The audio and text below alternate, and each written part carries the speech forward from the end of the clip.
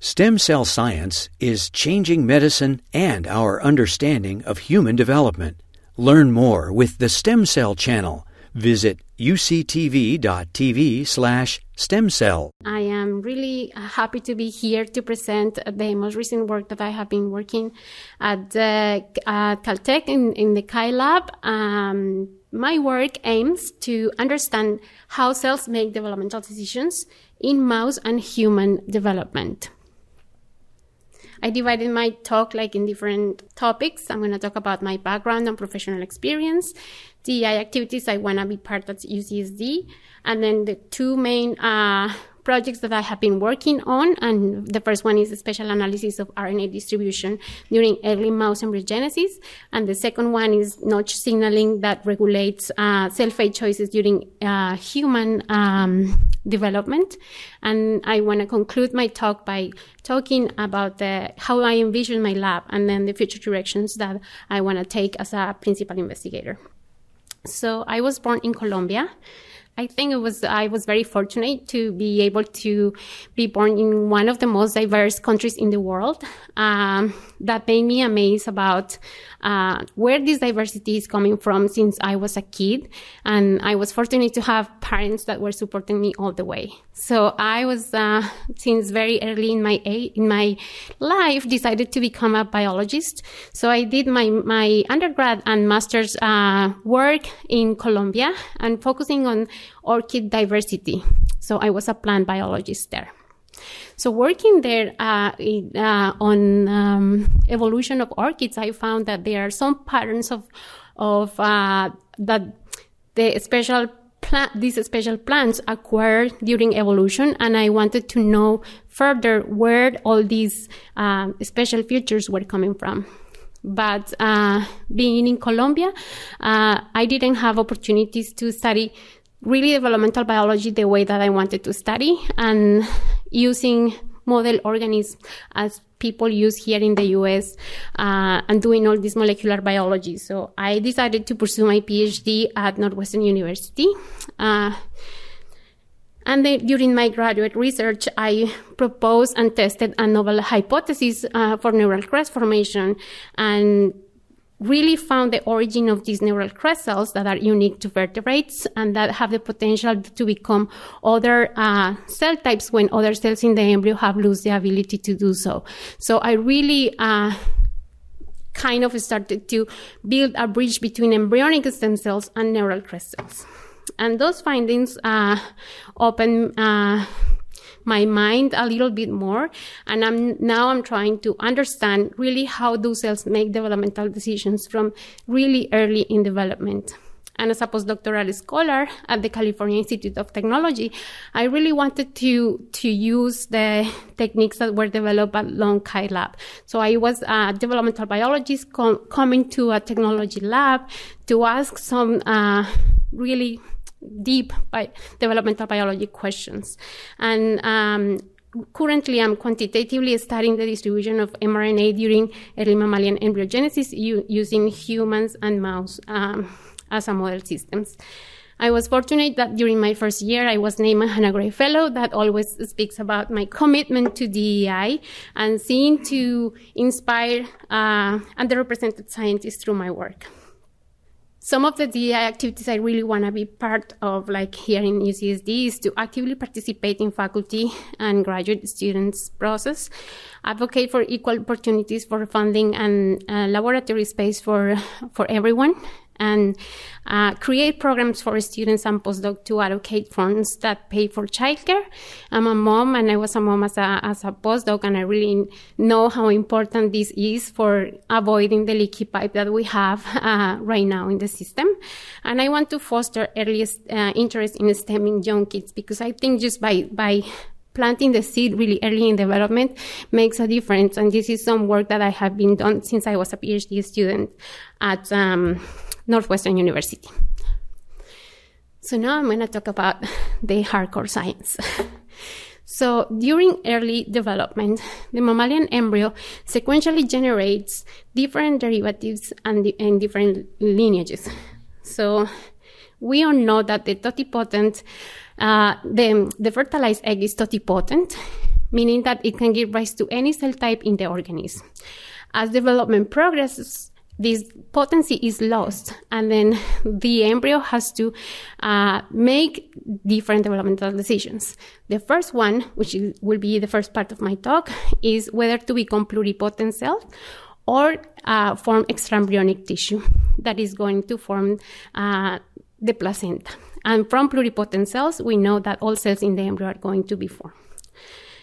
The second part of my talk is going to be focused on understanding how cells go from pluripotent cells to actually leading to the foundational lineages that are going to form the embryo, that are the ectoderm, mesoderm, and endoderm. And from these lineages, all the cells in the embryo are going to be formed. And why do we care about this? Totipotent cells could allow to deriving all the extraembryonic and embryonic phase of the developing embryo. So we are now facing an era that we have a lot of models to studying human development or mammalian development in vitro. But these models lack some of the cell fates that are created in the natural embryos. I am interested to know what transcription factors and signaling inputs are required for the totipotency of cells to be maintained, and what destabilize their totipotent state and induce differentiation. And I want to do this because early human development frequently fails. Naturally, as we were discussing with Catriona recently in our talk, like many pregnancies are failed between the first trimester of development. And by understanding how normal development occurs, we can understand what's happening in these early stages of development. And we can potentially bring light to have more tests of IVF embryos that could be successfully implanted into moms. So I'm really interested to understand how do individual totipotent cells in early mammalian embryo begin to differentiate and when. And I use mouse embryos as a model system to study this question. And my hypothesis is that really totipotent cells maybe are not as equal as we thought. And maybe a special temporal distribution of mRNAs within and between cells in the same embryo could give rise to the differentiation of different cells. So I use mouse embryos for multiple reasons. First is that they are transparent and they are small. And second, because the first main developmental decisions happen only in 4 days of development. So from zygote to 2 cells, you have the maternal to zygotic transition. So transcription starts to happen around this time. And then between 8 and 16 cells, we think that the first cell fate decision occurs. And this cell fate decision is between either the inner cell mass cell, which is depicted here in yellow, that will form the pluripotent cells, and then we call it the inner cell mass cell. From this group of cells, all the cells in the embryo are going to form. Or become trophectodermal cell, which is depicted here in blue, that will form the placenta that will be important to attach to the mom, to form the placenta that is going to be attached to the mom. So these kind of questions has been asking in developmental biology in the field for a long time. Some single-cell transcriptomics methods has been used to reconstruct these developmental trajectories, but these methods involves cell dissociation of whole embryos, sequencing, and reconstruction of development. And despite they are very powerful and then allows us to know which molecules are present at given time, and then in the abundance of them, these methods ignore spatial distribution within and between cells that I think are going to be key to understand many developmental processes that happen that early in development. And then also is important because complex developing tissues have unique RNA and protein expression patterns in cells that are located in different places and positions. So, for example, here we can see early mouse embryo in which the red protein is marking for pluripotent cells that are expressed only in one pole of the embryo, and then the green protein is marking the trophectodermal cells that is kind of surrounding these pluripotent cells. And also we can see here in human gastroid that there are gastroids that are concentric rings that are especially organized into different cell fates, and the position of the cells and then what they are expressing is really important to understand how development occurs. So when I arrived to the Kai lab, I was amazed by the techniques that they developed. So all the techniques that we use are based in something that we call single molecule fluorescence in situ hybridization, and then we call SM-FISH. Using SM-FISH, we can map mRNA transcripts in space in high fidelity. We base the techniques in the development of that was made in 2006 by Arjun Raj when he was at MIT, under Van der Naarden's guidance, and then he has this clever idea to design multiple probes against the same species of mRNA that were fluorescently labeled. So when you image the sample that was previously hybridized, you can see single dots that represent a single molecule in this embryonic cell.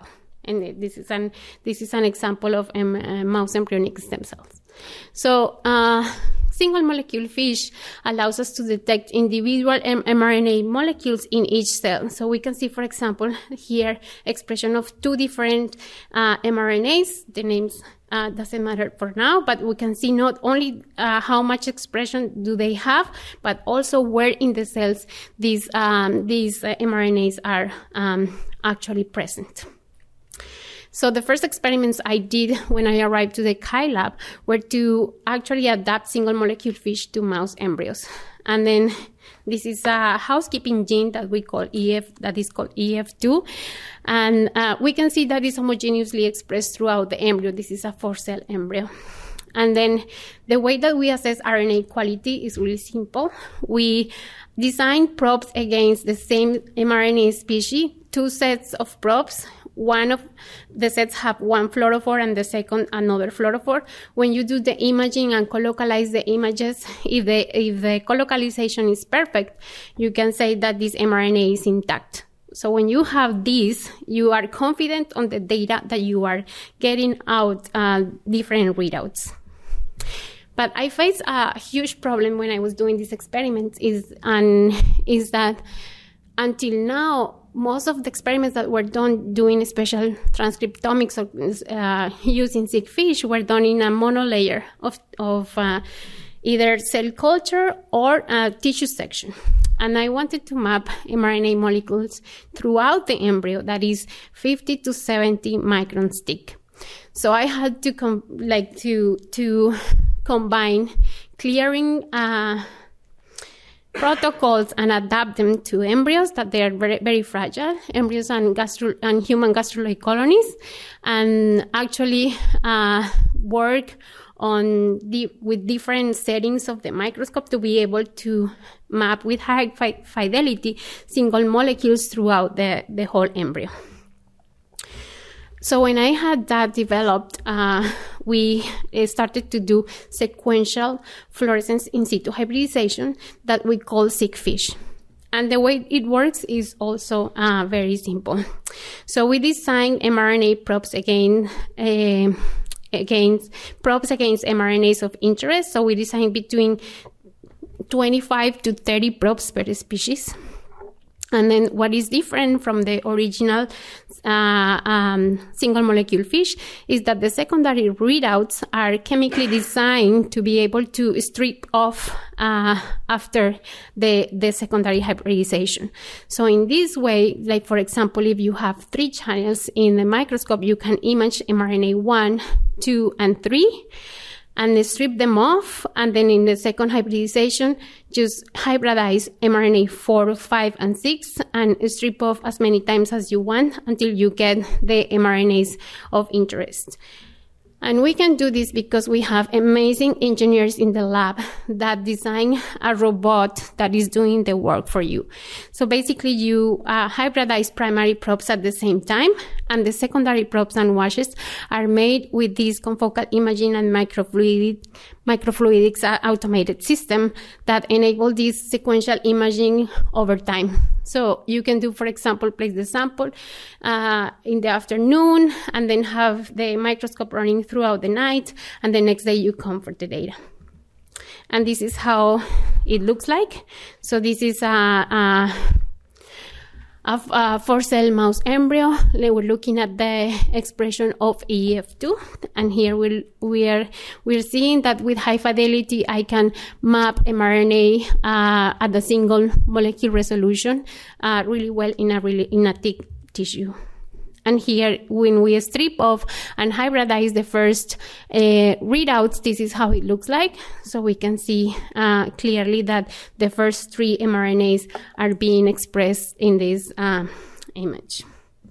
So after getting the data, we had to develop a pipeline for studying these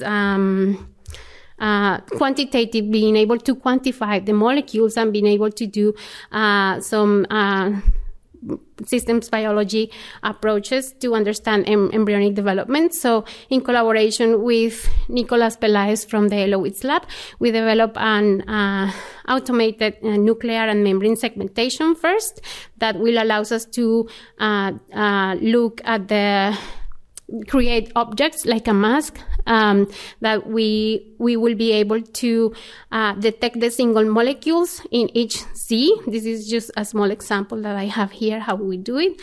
And we can just do downstream data analysis. So this demonstrates for first time that we can not only detect single molecules in a whole mouse embryo, but also that we can do quantitative analysis. And this is an example of EF2, which we demonstrate that both of the sister cells have similar spot intensity and distributions and quantification in both of the cells. So this is kind of my proof of principle that the technique is working. So now when we had that, we started to ask interesting questions like, do different cells in the early mouse embryo differentially express mRNAs before the specification of this cell fate? So in the field, it's been known that the first cell fate decision in mouse happens between 8 and 16 cell stage. And as I told you before, this decision is between becoming pluripotent cell or inner cell mast cell or trophectoderm that is going to form the placenta. Currently, there are 2 models that explain how this decision is made. The first is the polarity model that really like the differential expression of the proteins upon cell division will generate a cell that have 2 different proteins that will generate trophectodermal cells, and cells that have only expression of 1 protein that is called apolar will form inner cell mast cell. And the second model is the positional model, which stands for is the position of the cells within the embryo that is going to be important and critical to be either inner cell mast cell or trophectodermal cell. If my hypothesis is correct, we will find early asymmetric mRNA distributions early on in development within single cells in the same embryo that could potentially give rise to subsequent differential RNA expression that will lead to future cell fate choices. So I decided to do a pool of about 200 mRNAs for my first experiment. And then I included, of course, mRNAs encoding for proteins that are important for supporting either the positional or the polar model. So what I found is, for example, in CoA5, as we can see here, is homogeneously expressed in the 4 cells of this mouse embryo. And this in CoA5 is described as one of the key proteins that is important for the polarization model. In contrary, mRNAs such as SOX21, we found that is differentially expressed already at the 4-cell stage. And then it's largely known that SOX21 is marking the presumptive pluripotent cells. So I wanted to look also at SOX2, that is a pluripotency marker. And SOX2 is really lowly expressed at these stages of development. But one of the advantages of 6-FISH is that we can actually detect the abundance of SOX2 or low transcripts, which show us that SOX2 is also differentially expressed at the 4-cell embryo, as we can see here. And interestingly, SOX2 is expressed in the same cells that SOX21 is expressed. So we did the same analysis with many molecules, and we found that already at the 4-cell stage, maybe the cells are more different than we thought. And maybe totipotent cells at this stage are not the cells are not actually totipotent, and they are already making decisions to become pluripotent cells. So with this 6-FISH, we wanted to quantify these results. So what we found is that mRNAs that were important for supporting the polarization model are actually uniformly expressed in the cells. This is the control EF2 showing equal expression of the molecules in all the cells. What we can see here is that we can map the mRNA abundance of the cells, and we can see here, for example, in SOX21, that these two cells are differentially expressed the mRNA compared to other cells in the embryo. And we corroborate this also with SOX2 and other molecules. So once we have all this pool of data, we started to do some clustering analysis and principal component analysis to see whether or not the cells at the 4-cell stage embryo are already differentially expressed some mRNAs. And we saw that these two cells, yellow cells over here, are more similar to each other than the other cells in the embryo. And when we did the principal component analysis, it corroborated that cell number 12 and 10 are more similar to each other than other cells in the embryo. So we had this data for other stages of development, and then for patent reasons, I can't talk about these results, but they are going to be published hopefully very soon. So this data that we have right now suggests us that the symmetry of the embryo is broken before we thought, and maybe that the first cell fate decision happens already at the 4-cell stage because of the differential expression and transcriptional signatures that these cells have. Led us to hypothesize that maybe the cells at this 4-cell stage are already having some level of differentiation. So we started to ask more interesting questions, like not only comparing cells to cells and what is present here and there, but also about the mechanisms that are probably generating these early asymmetries of mRNA abundance between sister plastomers during early mammalian embryogenesis. And I hypothesized that maybe oscillations of global transcription could be a mechanism by which early asymmetric RNA distribution give rise to this first cell fate decision as early as 4-cell stage. So to test this hypothesis, I decided to generate a slightly different probes. So I designed probes against the intronic regions, and I randomly chosen 1,000 mRNAs, and I designed the probe that they all have the same secondary readout. So in one snapshot, I can see global instantaneous transcription activity that is happening at that particular time in the embryo. So when I did the first experiment in an 8-cell embryo, I saw a really nice result that shows us that not all the cells in the embryo are actually expressing the introns, and that there is potentially a differential global instantaneous transcription that is happening between blastomers already at the 8-cell mouse embryo. When I did the same experiments using 4-cell embryos, I found that not all the cells in the embryos present the same global instantaneous transcription, suggesting that the blastomers at the 4-cell stage already have this differential global instantaneous transcriptional activity.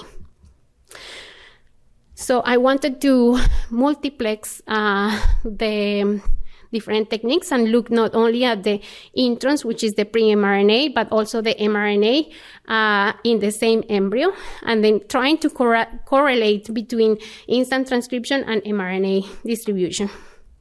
And then one of the genes that I thought that was going to be very important to see at these stages of development was HES1, because we know that HES1 is part of the Notch signaling pathway and is important for many, many developmental processes. But we study them in different contexts, such neurogenesis, later in development, and also somatogenesis. So I asked whether or not HES1 is first present, and second, if it's present, differentially expressed in the embryo at the A cell stage. To my surprise, HES1 is not only present, but is present and is differentially expressed. And we think that the cells that have more intron expression, that I'm showing here with these arrows, are the same cells that have more expression of mRNA. We can see this more clearly when we quantify. So here, the small dots represent introns, and the big dots represent mRNA of, in this case, HES1 mRNA. And then we can see that the cells that have more introns also have more mRNA associated to those cells. And I wanted to go further and see other layers of regulation.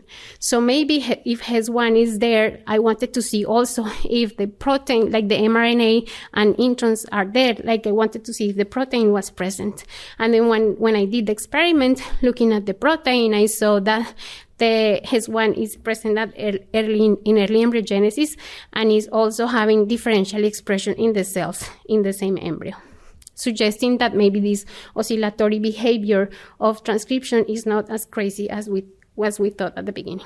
So I wanted then to multiplex 3D-seq fish that allows the visualization not only to the mRNA, but also to the introns, like the pre-mRNA, but to the mRNA and the proteins. And I was managed to design the secondary probe to visualize proteins using the same principles that we use for mRNA, so we can now see a couple of proteins in the same sample. And this is how it looks like. So this is the pre-mRNA at 4-cell embryo, looking at the expression of introns. And this is the mRNA looking at the intact mRNA expression of EEF2. And these are how different proteins look like in the same embryo. So we have this membrane marker and also the transcription factor of interest that in this case is HES1, showing heterogeneous expression within the cells. So as conclusions for this part, I have that 3D-seq fish was developed to image introns, mRNA, and proteins in whole month pre-implantation embryos, preserving spatial distribution of molecules and cells within the sample. That our computational pipeline allows 3D segmentation and single molecule detection of mRNAs and quantification of spatial distribution of the molecules within the same cells of intact mouse embryos. And that 3D-seq fish reveals differential mRNA expression of different factors that suggest that maybe the blastomers that already at the 4-cell stage are different and not as we thought. And that differences in global transcription detected by measuring introns and HES1 mRNA and proteins at 4 and 8-cell mouse embryos suggest that there could be an early cell fate specification that we could precede by transcriptional oscillations. So in the second part of my talk, I'm gonna focus on early human development. So I just talk about how totipotent cells could potentially differentiate between pluripotent and extraembryonic tissues. And now I'm going to focus on how pluripotent cells can just how from the signaling molecule pathways, the pluripotent cells are actually becoming either ectoderm, endoderm, mesoderm, or progenitors of the germlines. And then I'm using human gastruloid colonies to create multiple embryonic and extraembryonic fates that are especially organized. And the way that we do it is really cool. We use induced pluripotent stem cells as small colonies that we induce using BMP4 ligand to form these different derivatives. And what is very beautiful about this system is that we now can have access to more human samples to be able to study developmental biology in humans. And then after 48 hours of differentiation, the cells self-organize in these concentric rings that are representing cells from different germ layers. For example, the extraembryonic tissue depicted here in green and here. The mesodermal derivatives depicted here in yellow and here in green in the protein level. And then the core of the colony is representing the ectodermal lineages over here, showing here in blue. What is known about development of human and mammals and many other organisms is that paracrine signals are involved in this process to make like the cells different. And paracrine signals are signals that have a source and diffuse and create gradients, and morphogen concentrations are different. And this represents the French flag model that creates differential expression of transcripts that are going to form different cell types. So Wnt, BMP, and nodal are widely studied during development. And it's believed that BMP4 induces BMP, BMPs induce Wnt, and Wnt induce nodal. And this cascade and circuit is in charge of generating all the differences between the cells during development. And we ask whether or not juxtacrine signals that are cell-cell contact signals are actually important for this human development. So Notch was our best candidate to study the juxtacrine signals in the human context. So we use a systems biology approach to investigate how Notch signals generate gastruloid colony differentiation. So we use transcriptome analysis using single-cell RNA-seq in collaboration with Matt Thompson's lab. We did a special expression of the Notch components. And also we did some immunofluorescence-based special protein expression analysis at single nuclei resolution that allows us to not only look at the expression but also quantify and put numbers into our hypothesis. So we hypothesize that if Notch plays a role in early human development, the components necessary to transduce Notch signals should be expressed at the right time and the right place during human gastruloid differentiation.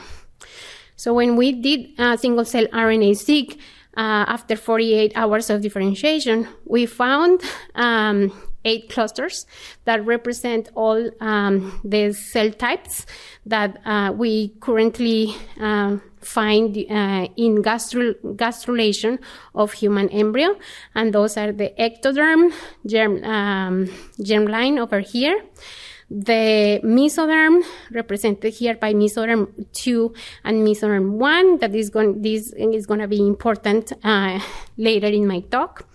Endodermal cluster, and we also look at the extraembryonic tissue over here in this part of the cluster, and then the epi-like cells that are part of the epiblast.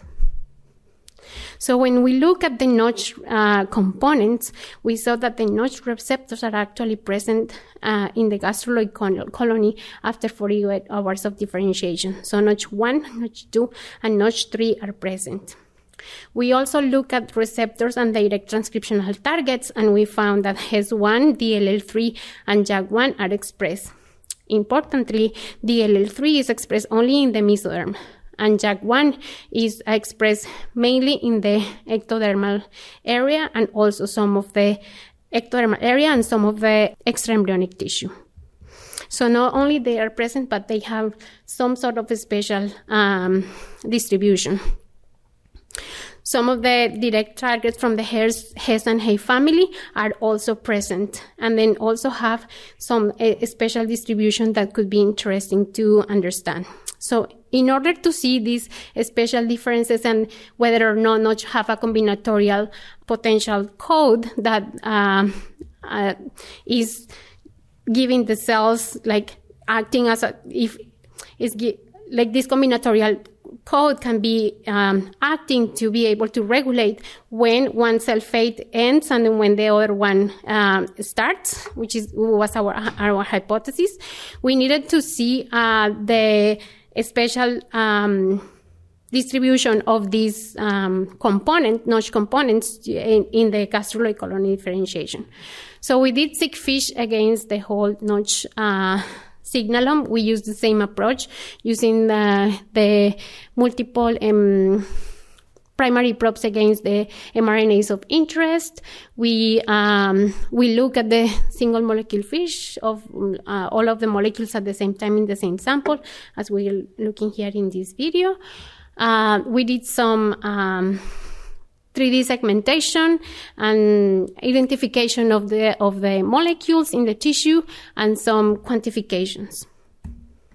The first corroboration that we wanted to have to continue further analysis was whether or not protein and mRNA expression was correlated. So we look at some fate markers such HAN1, depicted here in red, that is corroborating with the HAN1 expression over here, the protein expression. TBX2, TBXT, that is expressing in the mesoderm, looking at the expression here, correlating with the green expression over here, like the protein. And then also the SOX2, which is marking the ectoderm epiblast cell population, correlates with the protein expression. So we can confidently say that mRNA and protein expression is actually matching, and we can just do a special analysis of the different components that are part of the Notch signaling pathway. We include ubiquitin ligases, like some of the core machinery proteins and components. We look at the ligands, we look at the receptors, and then transcriptional targets. Interesting, what we found, not only using seq-fish, but also using single-cell RNA-seq, is that there are two compartments in the mesoderm that are going to be very key for how we think Notch is acting during gastruloid colony differentiation. So when we looked at the Notch ligands, we saw that there is a special distribution of JAK1 that is mostly expressed at mesoderm 1 over here compared to mesoderm 2.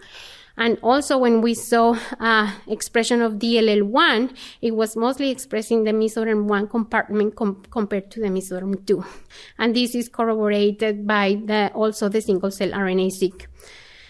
What was interesting is that not all the components that we found using seq-fish were present during the single-cell RNA-seq, because sometimes single-cell RNA-seq drop off very low expression levels that we can actually rescue using seq-fish. So both of the techniques are actually important to be able to see where the molecules are expressed and how and the abundance of the molecules in the tissue.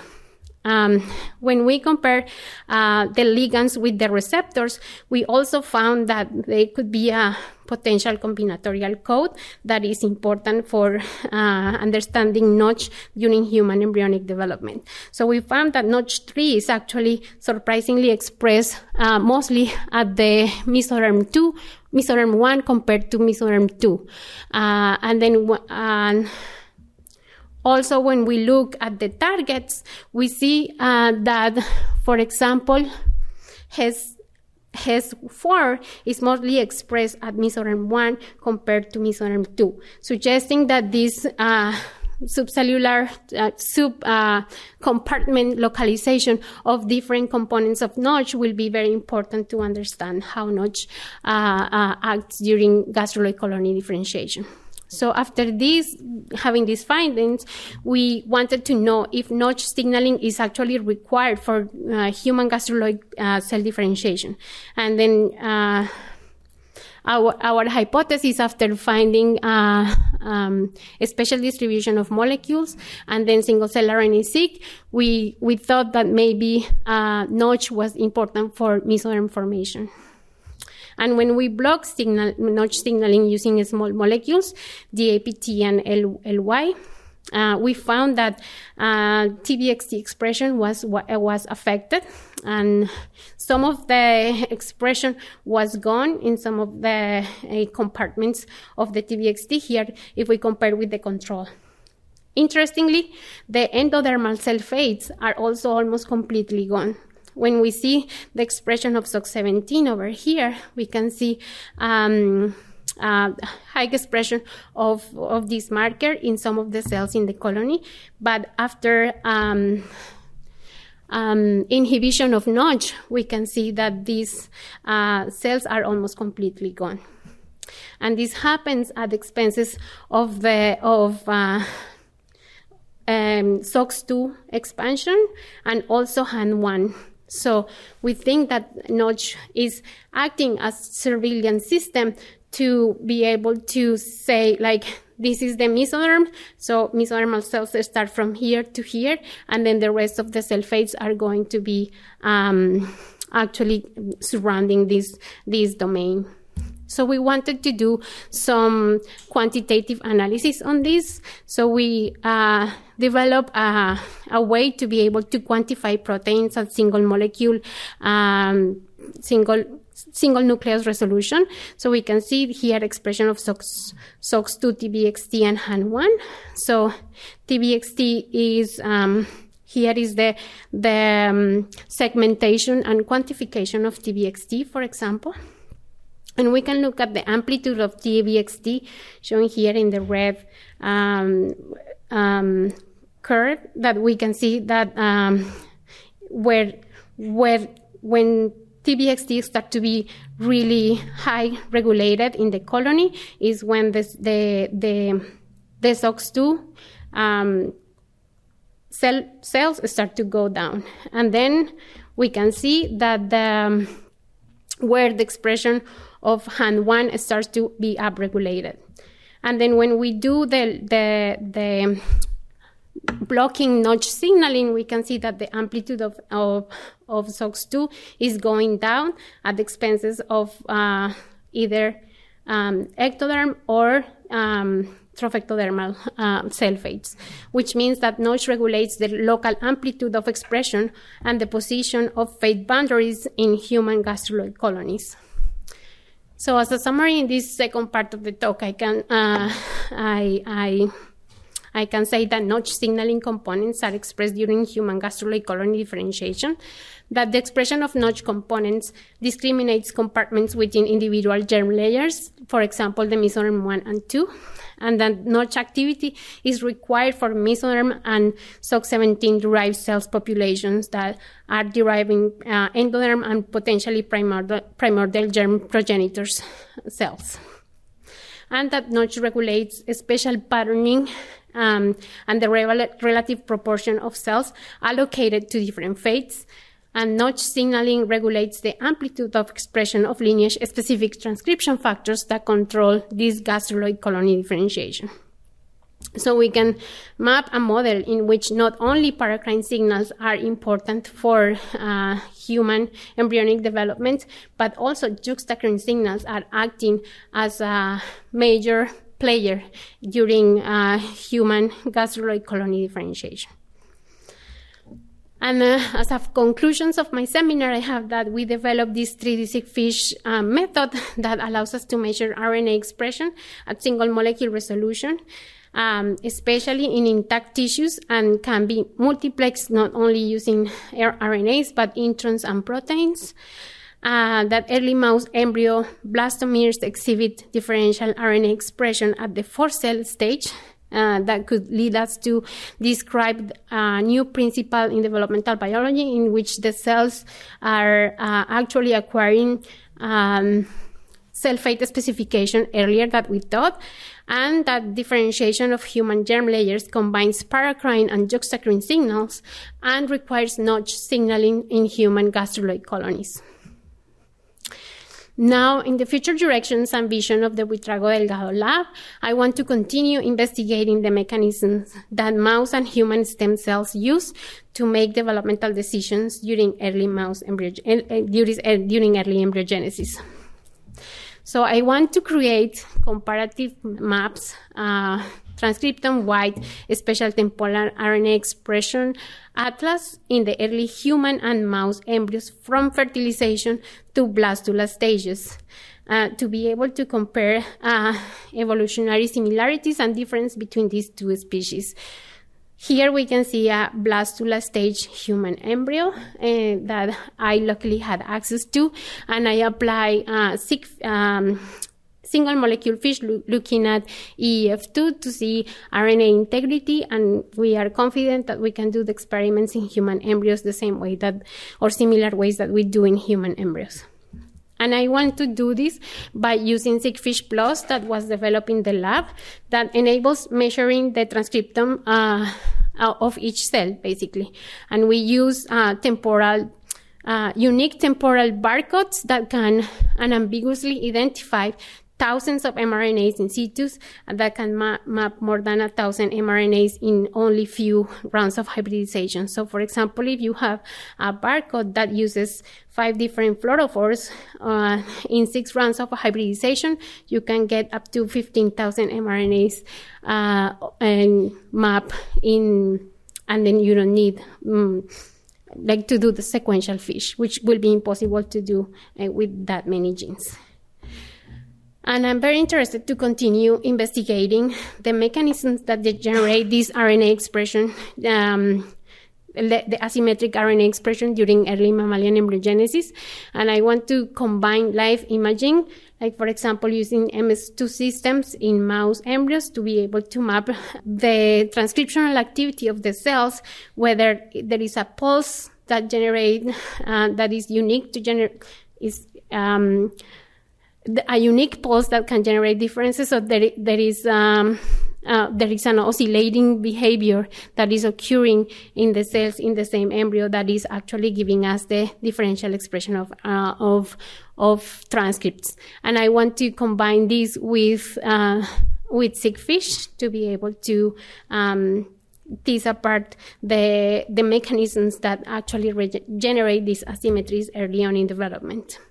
And finally, I want to study dynamics of signaling pathway, and I want to combine using reporter lines that we already have in hand to be able to build human blastoids that I'm showing here in these pictures that are kind of the next stage after losing pluripotency, is to form like these blastoid that comprised by primitive endoderm, pluripotent cells and trophectoderm, and by looking at the dynamic expression of different signaling molecules could be important to understand how this early human development works. And with this, I want to thank everyone in my lab that has been part of the project. This is a multi-lab collaboration between Kai Lab, Elowitz's lab, and Matt Thompson's lab. Carlos Lois has been really important for input in Notch, in the Notch project. And then I also want to thank Nicolas Pelaez, who has been a really important part of both of the projects. And with that, I want to take questions.